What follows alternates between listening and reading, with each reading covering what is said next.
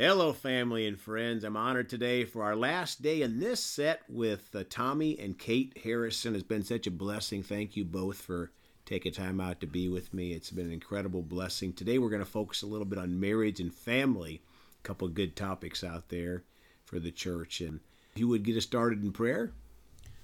Heavenly Father, we just thank you for your word. We pray that you speak truth through us today, and just pray that you're just with those who are struggling, and let this podcast be a blessing to someone. In Jesus' name, amen. Amen. So yeah, talking about marriage, I mean, there's a lot we could get into. I think the thing that comes to my mind first is just obedience with God's word. And before the podcast, we were talking with Greg, and he mentioned, husbands treating their wives as Jesus does the church, and that's a high standard to hold. And in the previous, on day 4, yesterday, we were talking about having fire for the word and fire for the Lord, and part of that, if you have that, it gives you fire for your relationship with your spouse and with your family.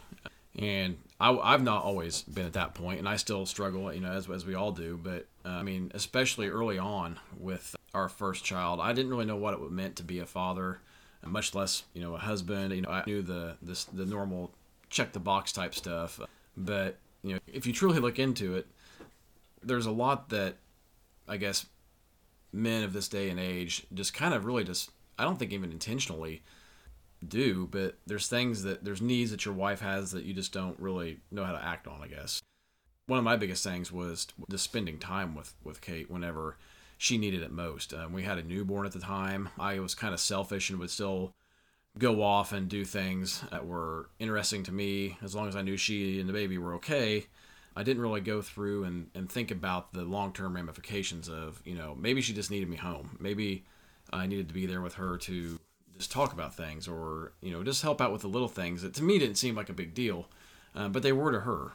I think something that's really important with marriage, anybody and everybody that probably talks about marriage would say, is communication. Mm-hmm. I think talk about stuff until it seems redundant. I think if you talk about something until a point where it seems redundant, then maybe you're good. But that's something that I think we've had to work on, is just saying, hey, and don't start a fight about it. Is just saying, hey, I'm uncomfortable with this. Could you please do this?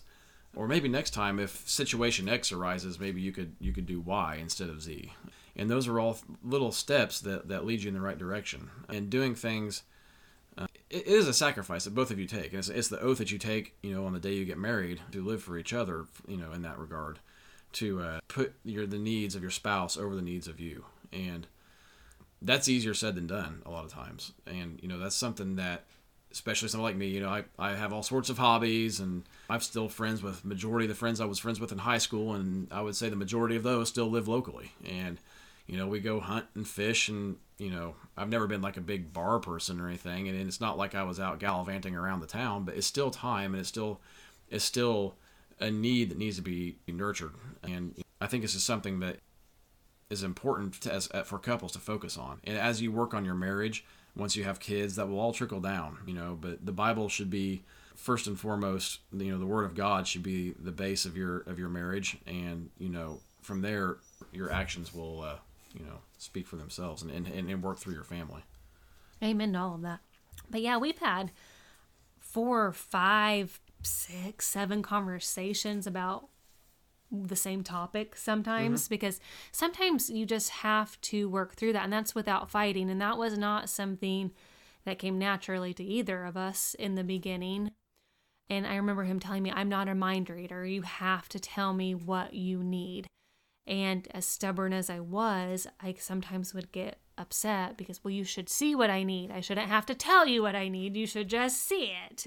But it doesn't work like that, ladies. And the men, too. If you have needs, we're not mind readers either.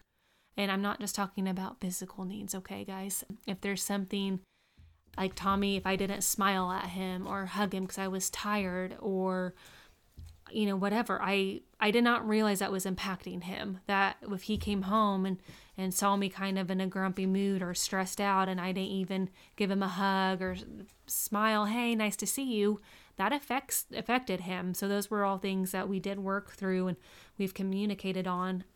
I've been known to write him very, very, very long emails sometimes over topics that we maybe are too emotional to talk about, or I'm too emotional to talk about, and it turns into a fight, not a productive conversation. And sometimes he will then reply within the email back in red to me, and it's an ongoing, so it's kind of a running joke between us. But I'll tell my other wife friends, write an email. I promise it works. So they'll read it, because like with text messaging, you can't get it all in text, and you still have that instant emotional reaction. So with email, you kind of have time to process it and think through it.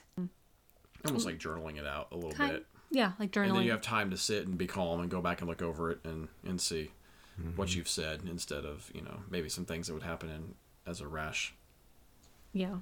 And something you said too, as far as living your life for each other, that's for both people. And that is something that doesn't come naturally, because we are selfish by nature. We do have our flesh we're fighting against. We live in a fallen world. But I will say, if you have Jesus in your life first and foremost, over your husband, over your family, over yourself, things do tend to just happen a little easier when you have him. And, he tells us in Matthew, for whoever wants to save his life will lose it, but whoever loses his life will find it. So for me, I lost the life I thought I needed, or I thought I wanted, or I thought I had, as far as my marriage and my kids. But I have found something that is so incredible that I couldn't have even imagined how much of a blessing being a stay-at-home mom and now a homeschooling mom has been to us and has been to our marriage. And by not thinking of only my needs, but thinking of what I can do to be a better wife, has in turn turned our marriage into something that's just incredible. And I pray and I have faith that it will continue to grow from here, and I'll leave a legacy for our children. Amen. Something I think that, to finish this up, that's important is that what we're talking about it doesn't mean you sit in your living room and you stare at each other and twiddle your thumbs and say we've did it. I think it's a compromise. It's working together to know what that common point is. An example that Kate gave to others before is, I'm really into fishing, and I fish a lot of tournaments. I used to fish a couple different Saturday series a year, which are 5 Saturdays a summer, and then also a Thursday series where I fished 1 day a week for 10 weeks. And, I've not given that up entirely, but I fish maybe one series now, and maybe a few scattered in here and there. And that, that's kind of the compromise where, I was spending too much time away. But if you add up all that up, plus the time you practice and get ready and all that, that ends up being a lot of time away. I've not given up my love for those things, and she is super supportive of the time I am engaging in those activities. But it's limited in its communication again. It's, hey, would you care if I did that this weekend, or do we have something planned? Or it doesn't have to be cut and dry. Give everything up. It's just being cognizant of what should be the most important thing outside of Jesus in your life, and if you put that where it belongs, then everything else will work out how it should. Amen. Yes, amen to that. Well, Kate, if you would close us out in prayer, please. Yes. Dear Heavenly Father, we thank you for this opportunity to be here together, gathered in your name. We thank you for Greg. Lord, I thank you for all of the listeners out there. Lord, just please bless them, touch their lives, use us to speak to them and to shine our lights to you, Lord. All the glory to you. In your name we pray. Amen. Amen. Amen. And how can they contact you? Yeah, my email, it is all lowercase, one word, dkharrisonrn@gmail.com. dkharrisonrn@gmail.com.